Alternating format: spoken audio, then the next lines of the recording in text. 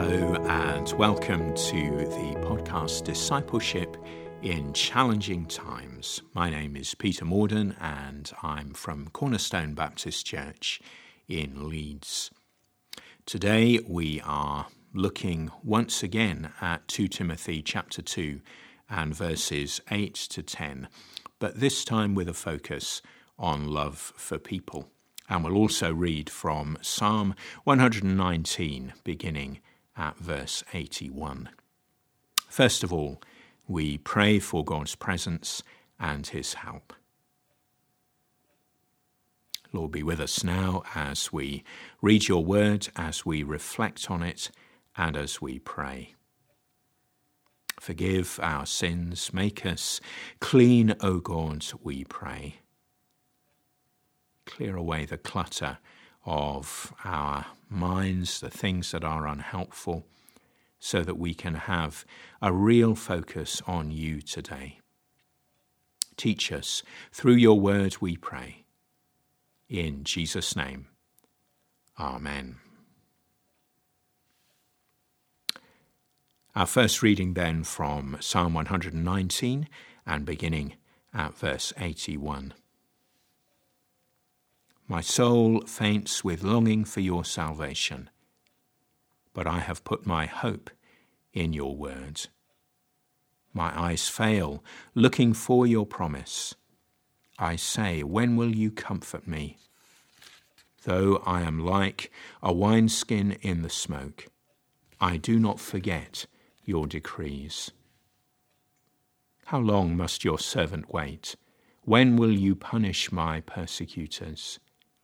The arrogant dig pits to trap me, contrary to your law.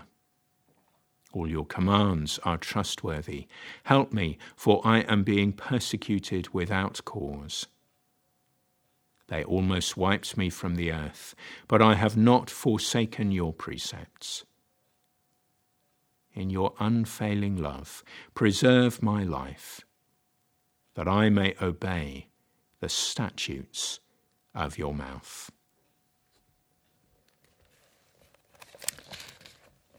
And once more then, 2 Timothy 2 and beginning at verse 8. Remember Jesus Christ, raised from the dead, descended from David. This is my gospel, for which I am suffering even to the point of being chained like a criminal. But God's word is not chained. Therefore I endure everything for the sake of the elect, that they too may obtain the salvation that is in Christ Jesus with eternal glory. Well, yesterday we looked at what I call the secret of suffering well, and a big part of that secret is for Paul to focus on the eternal glory, and he passes that on to us as advice, as it were. And I encourage you once again to press into this, to find your joy in God. And as you do this, may you increasingly find that the weight of the glory of God far exceeds the weight of the suffering that we face, however heavy that suffering may be. But there's something more. And in fact, the something more is, I think, the main thrust of this short section from 2 Timothy. Look at verse 10 with me again. Therefore I endure everything for the sake of the elect, that they too may obtain the salvation that is in Christ Jesus with eternal glory. Yes, Paul knows God in his glory, and he wants to know him better. He knows how good this is. But, and this is the point, he wants others to know this too. His primary focus here is on the people of God. He wants them to know the weight of this eternal glory. We are to pursue our God and to know him deeply and personally. But we are most satisfied when we find our joy in God, and also when we share that joy with others.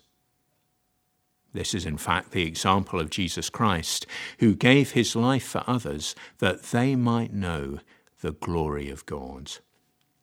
Paul follows this pattern.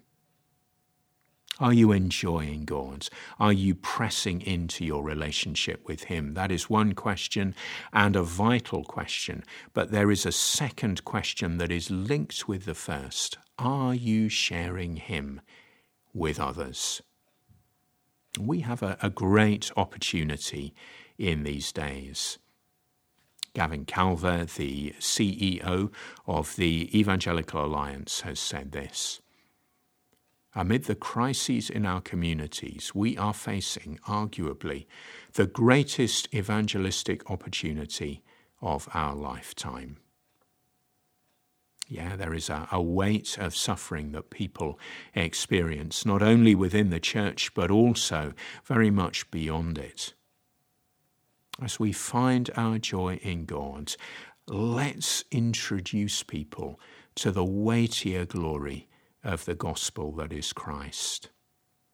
People are pursuing fulfillment and happiness in the wrong places, thinking about worldly ambition, career, sport, family, materialism. And not all of those things are bad, but we are to pursue God and his glory and to find our fulfillment in him.